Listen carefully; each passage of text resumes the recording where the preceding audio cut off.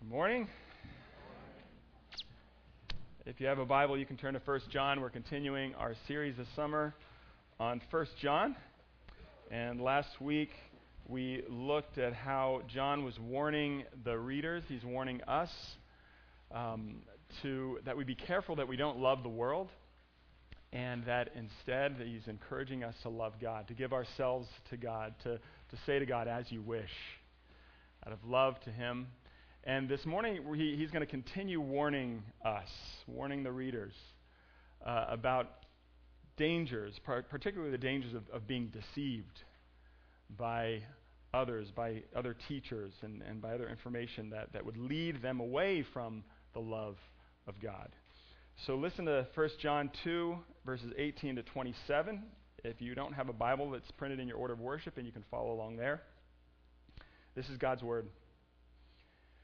Children, it is the last hour, and as you have heard that Antichrist is coming, so now many Antichrists have come. Therefore we know that it is the last hour.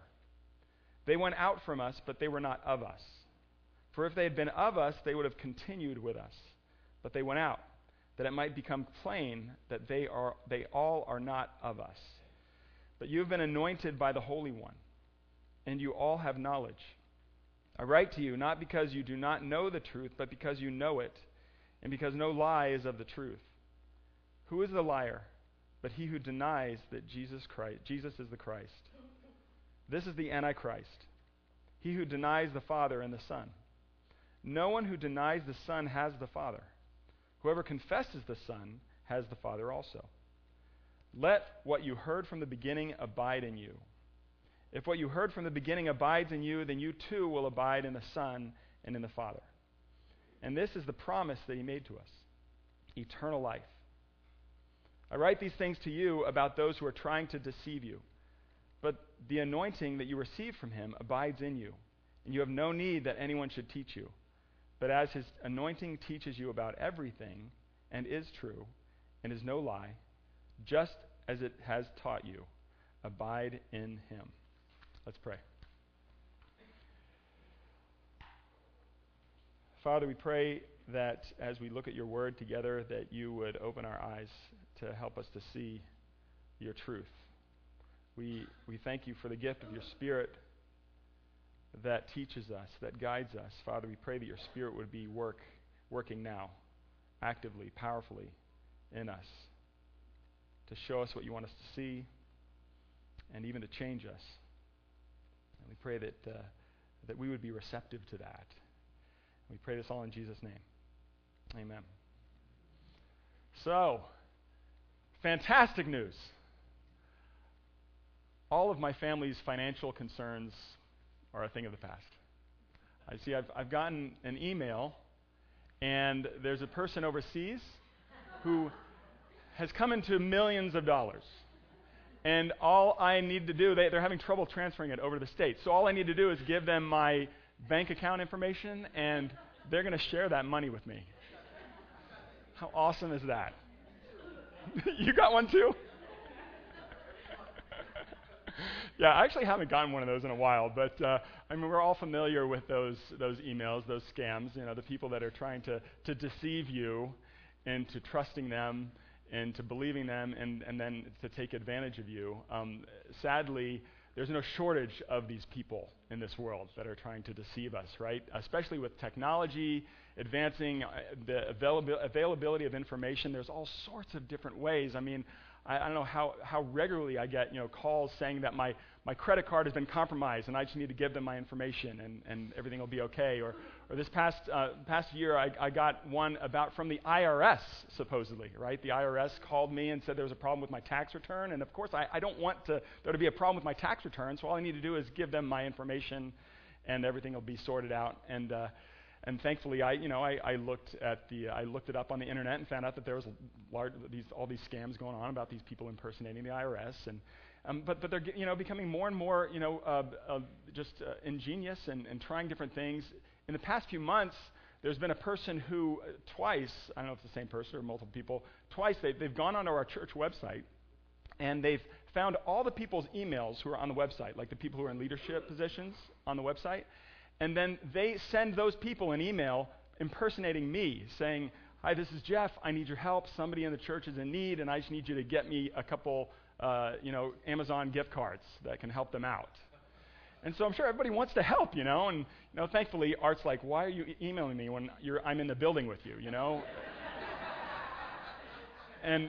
But they're relentless, right? There's always these efforts to deceive, and unless you have a strategy in life for making sure you don't get taken advantage, it's very easy to get caught up in one of these things. You need strategies to make sure you're not taken advantage of. You need rules in life. Like you never click on a link that is sent to you by somebody else, right?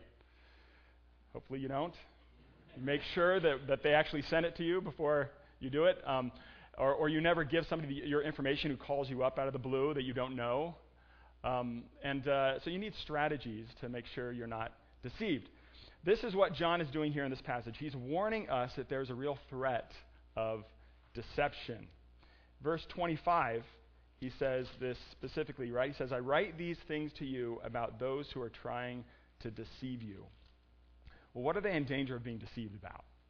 What are they in danger of being deceived about? What are we in danger of being deceived about? Well, apparently at the time John's writing this letter, there are these teachers, these people who were in the church and now no longer in the church, who are trying to teach them things that are not true about who Jesus is. They're trying to deny the reality of who Jesus is, that he's the Son of God, that he is the Christ, that he's the anointed one, that Jesus is the answer to their greatest problem. They're trying to teach the people that there's something else that they need. They need more knowledge. They need something else in order to be okay, in order to know God, in order to have eternal life, in order to have life. And so there's these teachers that are deceiving them about the true nature of who Jesus is and what they need. And John's pointing out that there's a real sense of urgency here, right? He says at the very beginning in verse 18, he says, "It's the last hour, children. It's the last hour." I mean, some of us hear him say the last hour, and we hear the word Antichrist, and some of us who've been in the church a long time, we hear the word Antichrist, and we're thinking, well, that's in the future. There's going to be this big, powerful person who comes out and fights Jesus in the end. But that's not what John's talking about here. He's actually talking about these people who, it's basically anybody who's teaching something that is opposed to the truth of who God is and who Jesus is. And that is who the Antichrists are. And he says it's the last hour. This isn't talking about some future time. He's saying it is now the last hour. Back then, it was the last hour. And often when the Bible talks about the last hour or the last days, it's not talking about some distant future time that we have to worry about. He's talking about now. The last hour actually refers to the time between when Jesus first came and ascended to heaven and when he's going to come back. And so we've been living ever since that time, the people that John's writing to and us, we're all living in the last hour. We're all living in this time of this where we need to be very careful. There's an urgency to the way that we live and the things that we think about and the way that we respond to the information that's given to us. And we need to take great care and realize that we need to be ready at any moment for the return of Jesus. And so there's this urgency, and we are still living in the last hour, and there's this great pressure for deception. There's this great pressure for deception that would lead us away from who Jesus is, that would lead us away from from the truth that Jesus is ultimately the one that we really need, that would lead us away from the fact that Jesus is alive and that he's God, that he's the anointed one, that he's Christ. And for us, I think it's true, there are still teachers today in our world. There's a lot of teachers that have all sorts of different ways that they can convey information, whether it's on TV programs or through podcasts or all sorts of things, through books. We need to be very careful on the information that we're taking in from different teachers, that we aren't deceived. Because there are plenty of teachers out there, plenty of teachers who claim to be Christians who actually aren't teaching the reality of who Jesus is, the truth about who Jesus is. And we need to be careful about that. We need to resist being deceived by those teachers. But I think there's also a sense in which the principle of the Antichrist is present in our world, in our culture, among people who are not Christians. There's all sorts of places where we receive information, right? whether it's from pop culture, people that we celebrate and look up to, famous people, whether they're singers or movie stars, or whether it's political leaders, whether it's just friends, people that we get information from on Facebook, you know. The memes that we see on Facebook are things that can all lead us away from things that are truly true. They can lead us away from the reality of Jesus. The fact that he is the Christ, that he is the one that we need. He is the pathway to know God and to have life. And so we need to develop a strategy. We need to have a strategy for making sure that we are not deceived and led away from what we truly need, which is Jesus.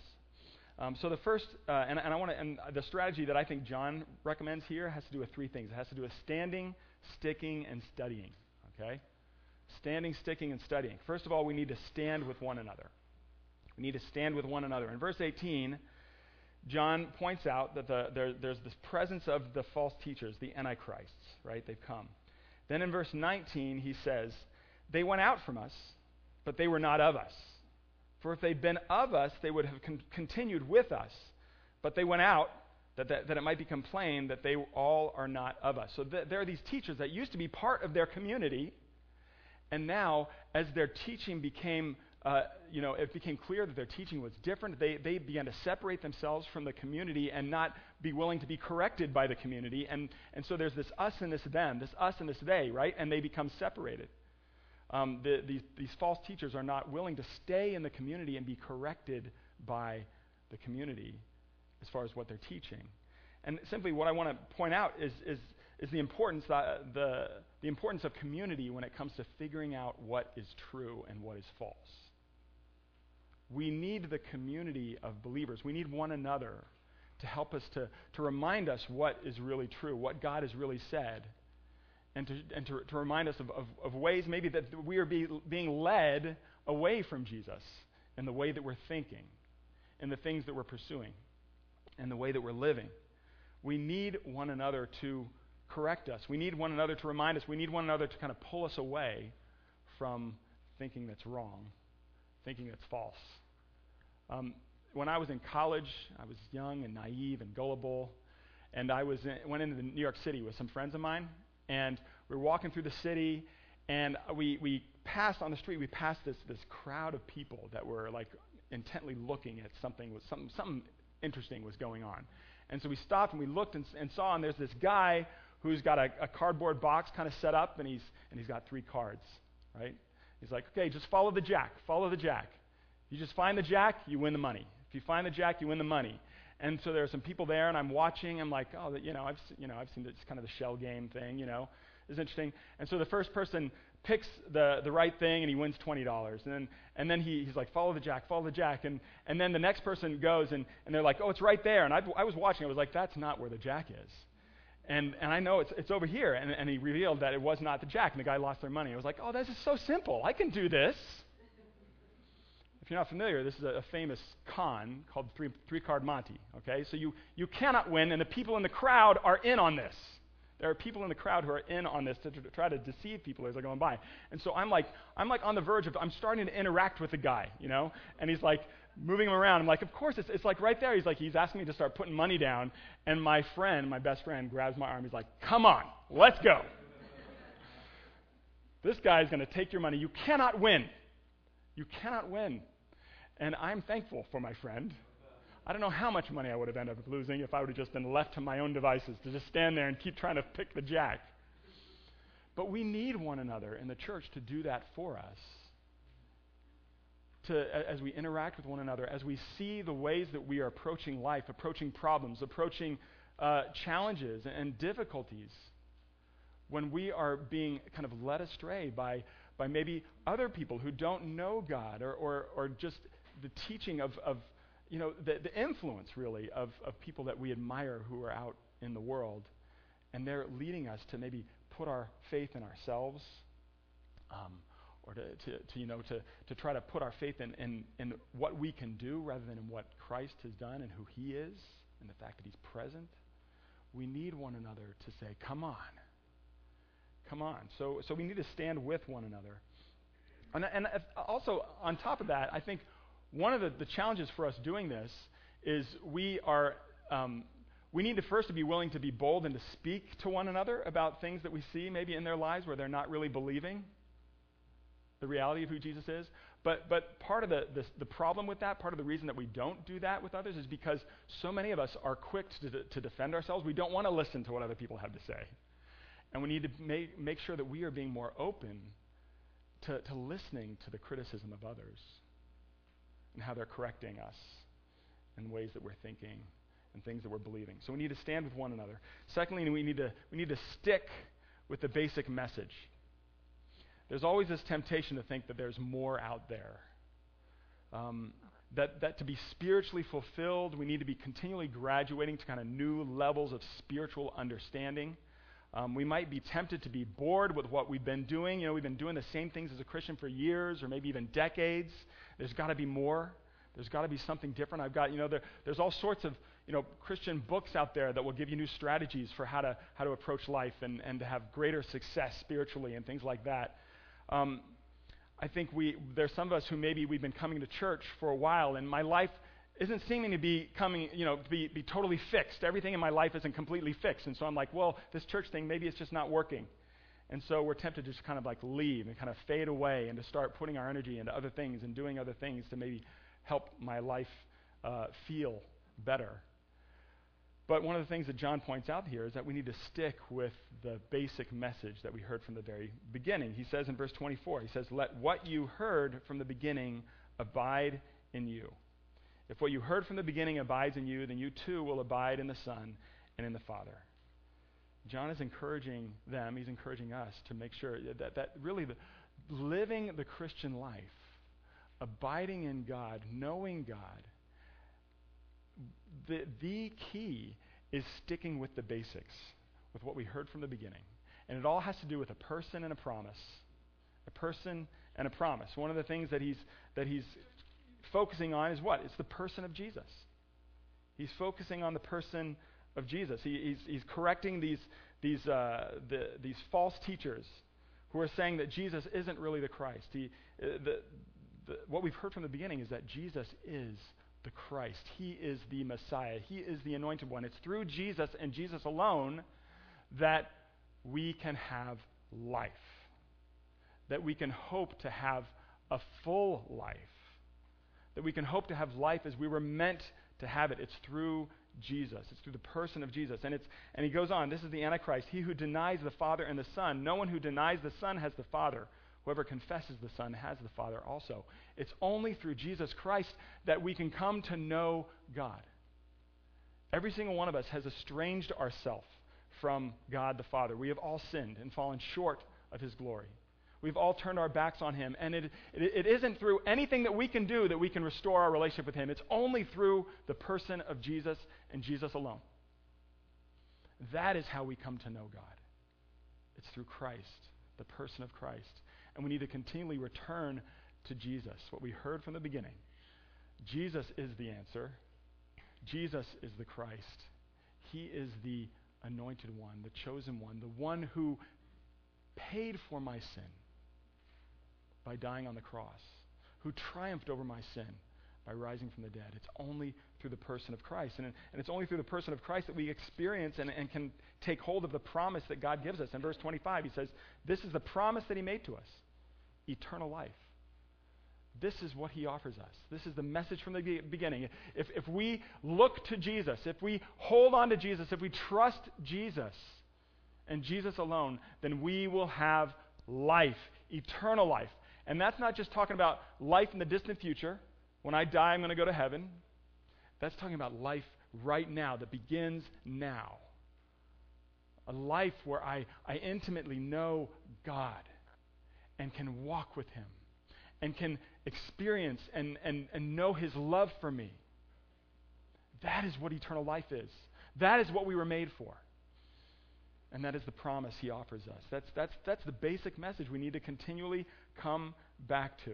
No matter how tempting it might be to think that, there's some other information, some other, special prayer that I need to learn. No, every day we need to continually come back to the basic truth of who Jesus is. The basic truth of the fact that Jesus came because I'm way worse of a person than I even realize. And yet, because of Jesus, God loves me more than I can imagine. That's the basic message that we need to continually come back to every day. That's the basic message that will end up helping us to grow as people, as Christians, as God's children. And the temptation is going to remain as long as we're living in the last hour. You know, life's not perfect.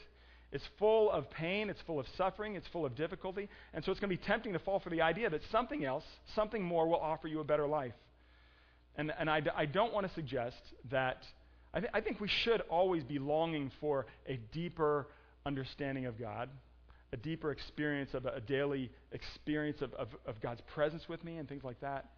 But ultimately, it comes back to the way that we experience that. It comes back to Jesus. The basic, simple message. God sent his son to live a perfect life for you, on your behalf, and to die in your place, and to rise from the dead, that you might live in the midst of the brokenness and the difficulty and the pain of our world. So we need to stick with the basic message. We need to stand with one another. We need to stick with the basic message. And lastly, we need to study with the Spirit. Verse 20 says, "You have been anointed by the Holy One, and you all have knowledge." He talks a lot about anointing in this passage. Did you guys notice that? Then later on in verse 27, he says, "But the anointing that you received from him abides in you, and you have no need that anyone should teach you. But as his anointing teaches you about everything, and is true, and is no lie, just as it has taught you, abide in him." He talks a lot about this anointing. What is he talking about when he talks about the anointing, that we have been given an anointing? Well, in the Old Testament, there were several types of people that were anointed, okay?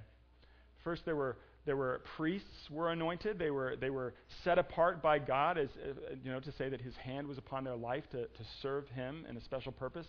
Kings were anointed in the Old Testament to, again, similarly to be set apart by God. His hand is on them. They were special. They were privileged. And then prophets were also anointed by God to say that they were special. They were set apart for his purposes. So in one sense, as you look at this passage, John reminds us all that we are anointed. We've been anointed. Every person who's a Christian has been anointed. And so that's incredibly encouraging to think about the fact that this privileged group of special people in the Old Testament were anointed, and now so are we. That God has set us apart, that God has put his hand upon us to say, you are special. My favor is on you. I've called you to myself for a special purpose. But I think there's more to the anointing used here than just telling us that we are privileged and that we're special and that God's hand is upon us. He says, the anointed that you receive from him abides in you, and you have no need that anyone should teach you. So this anointing has something to do with truth, with the fact that we've received truth, that we've been taught. And I had us read this passage earlier in John, right? John also wrote in his gospel about how are we taught? How does Jesus say we're going to be taught when he leaves? He says he's going to give us the Holy Spirit. He's going to give us the Holy Spirit, and the Holy Spirit's going to lead you into truth. The Holy Spirit's going to teach you. The Holy Spirit's going to be your tutor, in a sense, to help you know what is true and what is not, what is true and what is false. And so I think he's talking about the Holy Spirit here. He's talking about the fact that every person who's come to believe in the message, the simple gospel message, has received the gift of the Holy Spirit to live in us, to speak to us, to teach us, to help us see more clearly what is true and what is false. And so in a very real way, we have a study partner as we live life. You know, in college, I sometimes would have study partners where I would go to the library with a group of people and we'd just sit at a desk and we'd study together. That's not the study partner I'm talking about. A good study partner does what? A good study partner meets with you, asks you questions. A good study partner, actually, you're able to ask them questions. You interact with that study partner to help you understand the material better, right? And so that's why I have here, we need to learn to study with the Spirit. As we live our lives, we need to be aware of the fact that God has given us his Spirit. That the Spirit is real, and he is present in my life. See, there are some traditions in Christianity that are very much more attuned to the presence of the Spirit. Presbyterianism isn't one of the ones that would really highlight the Spirit. Often we downplay the Spirit because I think a lot of us are afraid of the Holy Spirit, maybe. Seems a little too weird, a little too out of control for us. We like to just stay up here and think about what's true and what's right.